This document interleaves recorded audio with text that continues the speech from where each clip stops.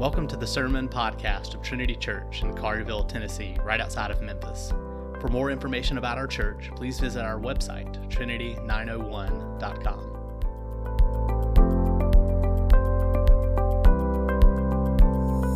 So we're going to go back in time to 1553 in England. And Mary I has assumed the throne as the Queen of England. She is the eldest daughter of Henry VIII, and she is bound and determined to reverse the Reformation that has taken place in England. She wants to do away with the reformational changes that have occurred in her nation. And so she convinces Parliament to pass a law that if anyone teaches heresy, that they will be severely punished, even killed. And so one of the first individuals to suffer under the tyranny of Queen Mary, often referred to as Bloody Mary, is a pastor, a Protestant minister by the name of Dr. Rowan Taylor, a man of God, a man who heartily believed in the doctrines and truths that came forth as a result of the Protestant Reformation. So he is taken to jail for his teachings. He is taken to jail for what he believes. And one of the things that you learn about him as you study his life is that in jail, in prison, he led many other prisoners to faith in Jesus Christ. He was not going to let his circumstances detour him. Like the Apostle Paul, he is sharing his faith.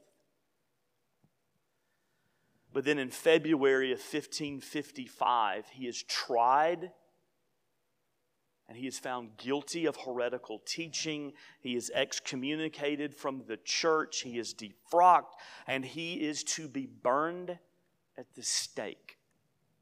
And so we have his words that he spoke to his wife, it was written down, before he is killed, before he is martyred. And I want you to listen closely at what he says. This is significant, it's profound, it's impactful. Dr. Rowan Taylor, on the eve of his death, being burned at the stake, he says, I say to my wife and to my children, the Lord gave you to me, and the Lord has taken me from you, and you from me. Blessed be the name of the Lord. I have ever found him more faithful and favorable than any husband or father. Trust in him by means of our dear Savior's merits. Believe, love, fear, and obey him. Pray to him, for he has promised to help. Count me not dead, for I shall eternally live and never die. I go before you, and you shall follow after me to our eternal home. Unbelievable. Unbelievable truths that he is speaking amidst great trials. In his words, you do not see fear, you don't see bitterness, you don't see anger, because Rowan Taylor knows that the flames that will be at his feet cannot destroy his hope in a resurrected king. It's not going to happen. So this morning we're going to briefly look at Thessalonians, and here in this text we're going to see Paul reminding us that the resurrection of King Jesus from the dead means real, lasting hope for God's people. Let's pray. Lord God, take your word and use it this morning for your purposes, to strengthen your people who have come to this place, many who are hurting, many who are facing challenges, many who have doubts. Apply your word to their hearts and renew them. Strengthen them. Father, forgive the one who speaks, for my sins are great. Set me aside as you speak words of truth and grace this morning. Amen. So there's three things we're going to look at today as we work our way through Paul's message: hope, promise, and encouragement. Hope, promise, and encouragement. So if we go back to verses 13 through 14, Paul is speaking to the church in Thessalonica, and he is reminding them of what it means to believe that Jesus died and rose again. Now, let me give you a little background of what is taking place in this city. Paul planted a church there, and he had to leave abruptly. And he gets word later on that the people in Thessalonica are struggling with a doctrinal issue. Now, scholars believe, and I think they're right, that this is the first letter that Paul wrote. And this was probably written in AD 50. So not too far removed from the physical resurrection of Jesus Christ from the dead. Here's what they're concerned about in Thessalonica. We were expecting Jesus to return in our lifetime. And believers have died. And so what happens? Where do they go? What's going on? What's the situation? Now, this might seem, for those in a church culture 2,000 years later, as something that's obvious. But you have to remember that Thessalonica was mainly Gentile people who knew nothing of the teachings of the Old Testament. They knew very little about the beliefs of ancient Israel. They'd come to faith in Jesus Christ, this Jewish carpenter turned rabbi, and they know very little. And so it's a genuine question. And we don't know if Paul is thinking to himself as he writes them, these young Christians, how did they forget that? I told them about this. Or perhaps Paul is writing under the inspiration of the Holy Spirit and he's thinking, oh goodness, I didn't tell them what would happen. And so they need to know. Irregardless, the letter is sent. And Paul is telling them that if you die before the return of the Lord Jesus, that your glorified souls go to heaven. And that you enter into the presence of the one who has given his life so that we may live forever. And Paul is saying, drill down into that. That is your hope. Trust in my words. Trust in what I am saying to you. Have hope in this, that Jesus died and he was raised from the dead. What would a good definition of hope be in light of this passage? I think it is a blissful, peaceful, and expectant soul that is anchored firmly in the resurrection of Jesus Christ. Let me say that again. And using the word hope, Paul is saying a blissful, peaceful, and expectant soul that is anchored in the resurrection. That's where our hope comes from. It's where it emanates. It's important for us to look to that empty tomb because it brings a meaning that the world cannot possibly understand. Thomas Brooks was a Puritan who wrote many wonderful and in-depth works regarding the Gospels. And I want to share with you what he says about this hope because it's very profound. A Christian will part with anything rather than his hope. He knows that hope will keep the heart both from aching and breaking, from fainting and sinking. He knows that hope is a beam of God, a spark of glory, and that nothing shall extinguish it till the soul be filled with glory. As believers in Jesus Christ, as followers of the resurrected Lord, we have a hope, a real, genuine, lasting hope that belongs to us. It is a gift that comes through the ministry of the Holy Spirit. It leads us, it guides us. We rely on that hope. We lean in to that hope. When the strong winds of affliction blow, we run to the fortress that is the hope of Christ. When the floodwaters of doubt surround us, we take to the high ground that is the hope of the resurrection.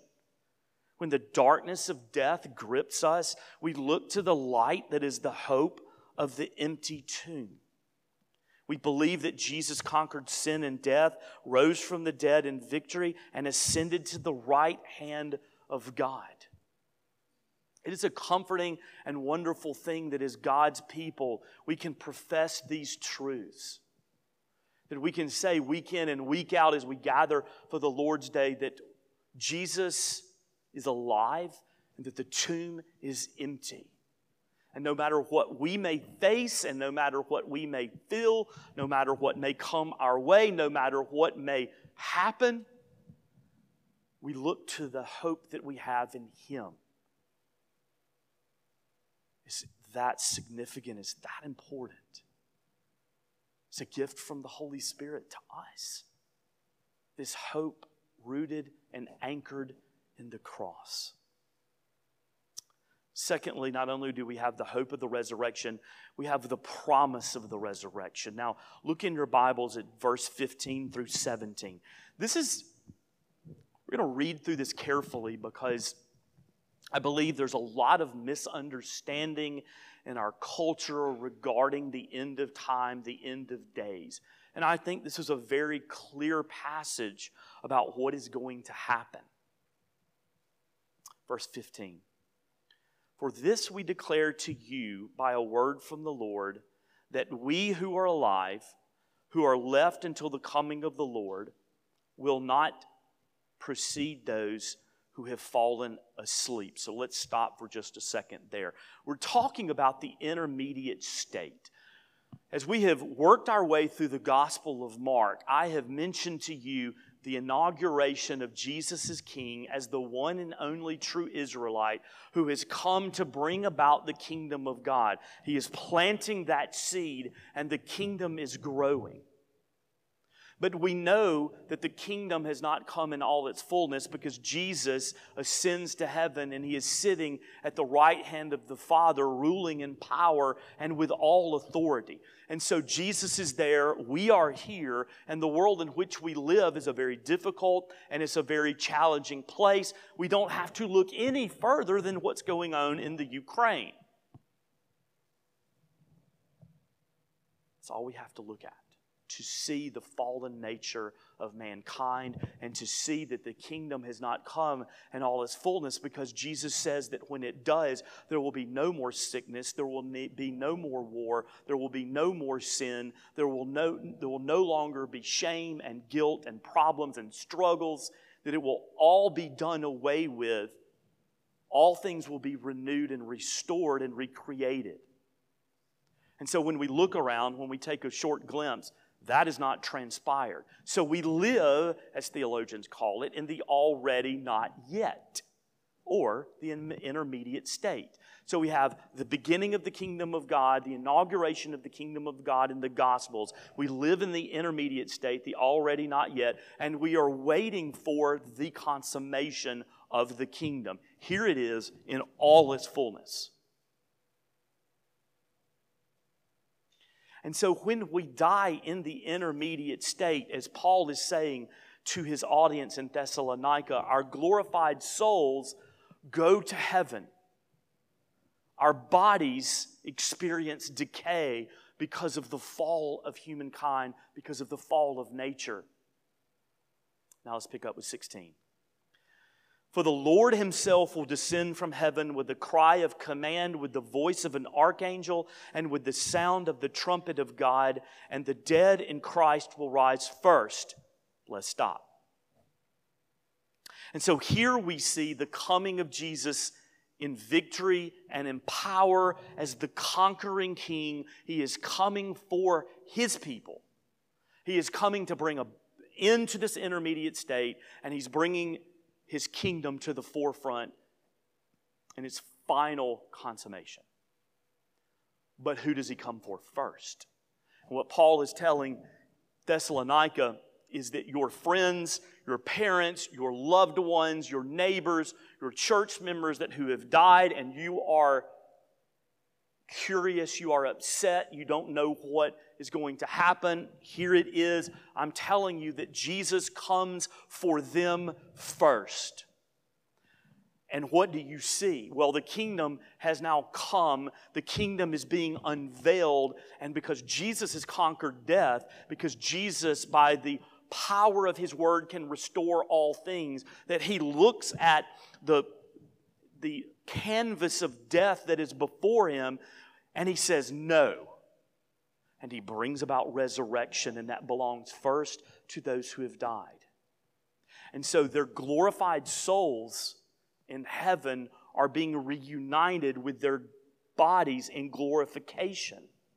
And they are now entering into the perfection and the beauty of the kingdom of God. You will no longer experience death. You will no longer experience sickness. You will no longer experience travails, because Jesus is your older brother, and He has come and He is reordering all things. He is the first fruits of the resurrection. Now 17. Then we who are alive, who are left, will be caught up together with them in the clouds to meet the Lord in the air, and so we will always be with the Lord. So what Paul is saying is that those who have died will be resurrected, their glorified bodies united with their glorified souls in the presence of Jesus, and then us, those who have not died. And what is taking place, the imagery of verse 16, is that those who are on earth and those who are in heaven are coming together as one in Christ for a new creation. Something different. That here we are on earth, and here comes God and the angels, the armies of heaven led by the archangels.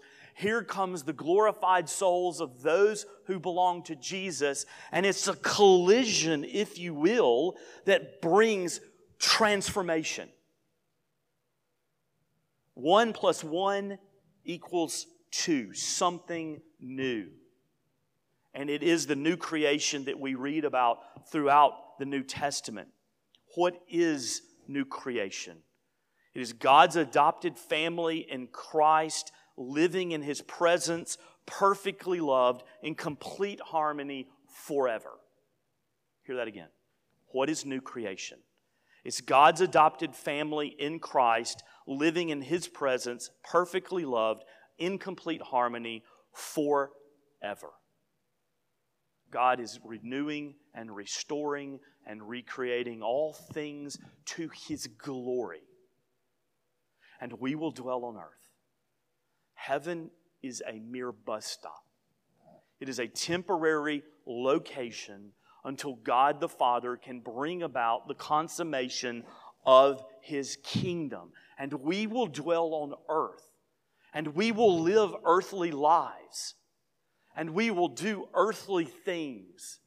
And it will be beautiful, and He will receive praise and honor through the work and through the lives that we live in this recreated earth, free from all the challenges and all the struggles and all the problems and all the issues that we face right now.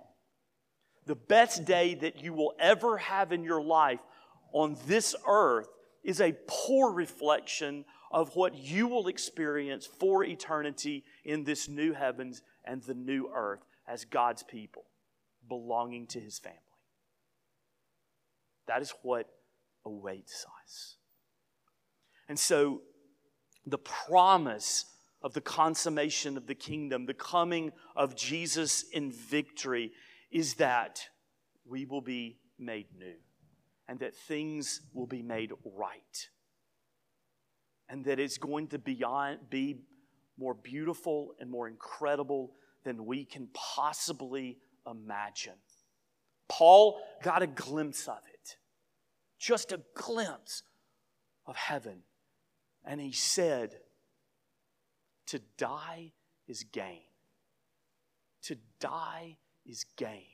And so until Jesus comes again, death is the door that's unlocked for us to see the beauty of our older brother and the peace of the kingdom that is coming. And that's why we wade into the waters of death different than the world, because we have the promises of the coming of Christ and we have resurrection hope. It belongs to us in Jesus. And then third is encouragement. The last verse, 18. Therefore, encourage one another with these words. Dwell on that for a second. Paul finishes his letter. He's finishing this section on the return of Christ. And he says to the church in Thessalonica, encourage one another. What are they to encourage one another with? And it's resurrection hope, and it's the promise of the second coming. That as believers in Christ, we are to support and help and love one another.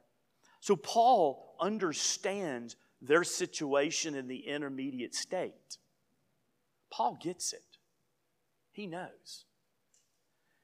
He's writing to them and he's saying, look, I know that life is hard. I have been beaten. I have been put in prison.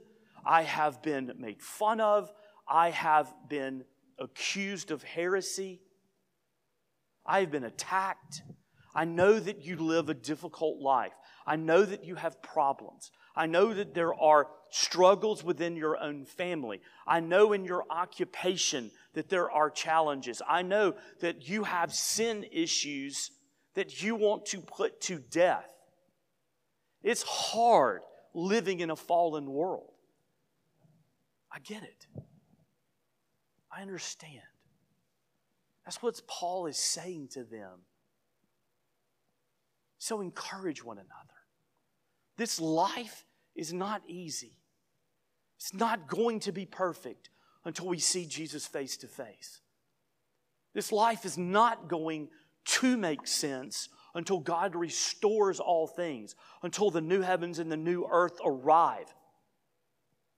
And so what you need to do in the meantime is encourage one another with the gospel.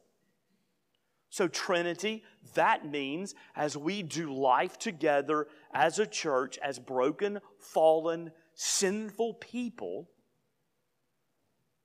we encourage one another. We step into each other's lives with the good news of Jesus Christ, the hope of the resurrection, and we lift each other up. We sharpen each other.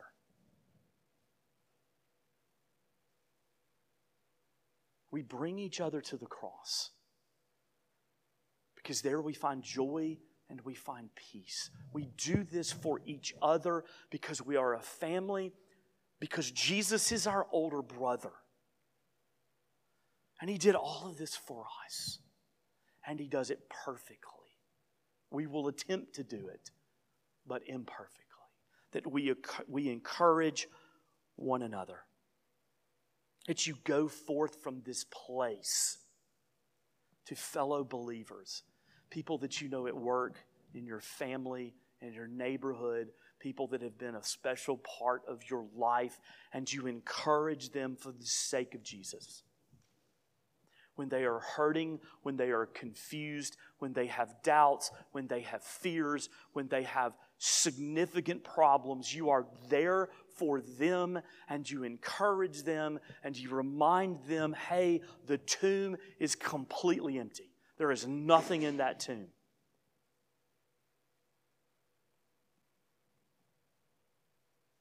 And then we go to those in our life who don't know King Jesus. We go to them and we encourage them with resurrection hope. We go to them in their pain and we say, He brings meaning. We go to them in their sin and we say, I've been forgiven, you can be forgiven. We go to them amidst their efforts to try to save themselves by being good, by being likable, by being honest, by being moral, which is a joke according to the law of God and His Word, because only Christ can do that. We go to them and we say, I have failed over and over and over again, but Jesus did not. Let me encourage you to cast your life, your soul into His hands. We go to people who don't know the mercy and the grace and the love of Jesus, and we encourage them because we want them to have what we have, which is freedom and hope and love and acceptance and a Father who is right and just and holy, and a Son who was willing to give His life for me, and the Spirit which comes and gives me eyes to see and ears to hear and changes my soul because it is deceitful. The Spirit that comes and gives me a new heart that is making me to look more and more like Jesus. The gospel is a word of encouragement, and we need to hear it and we need to share it. And this is all true. This is all the reality. Because a long time ago, a stone was rolled away from a grave, and a Jewish carpenter walked out, and he stepped on the head of a serpent, and he crushed death, and he said, victory is mine. And because we belong to Him, victory is ours. Let's pray. Our Father and our God, we thank You for the word of encouragement that You give us in the resurrection of Jesus Christ from the dead. Father, this is hope and promise and encouragement that we need to live life. Father, thank You for doing this for us. Thank You for the love that You have placed upon us. Thank You for accepting us when we were rebellious and sinful and broken. God, You are good and You are worthy of all praise. We lift our voices to You today, and it's in His name we pray. Amen.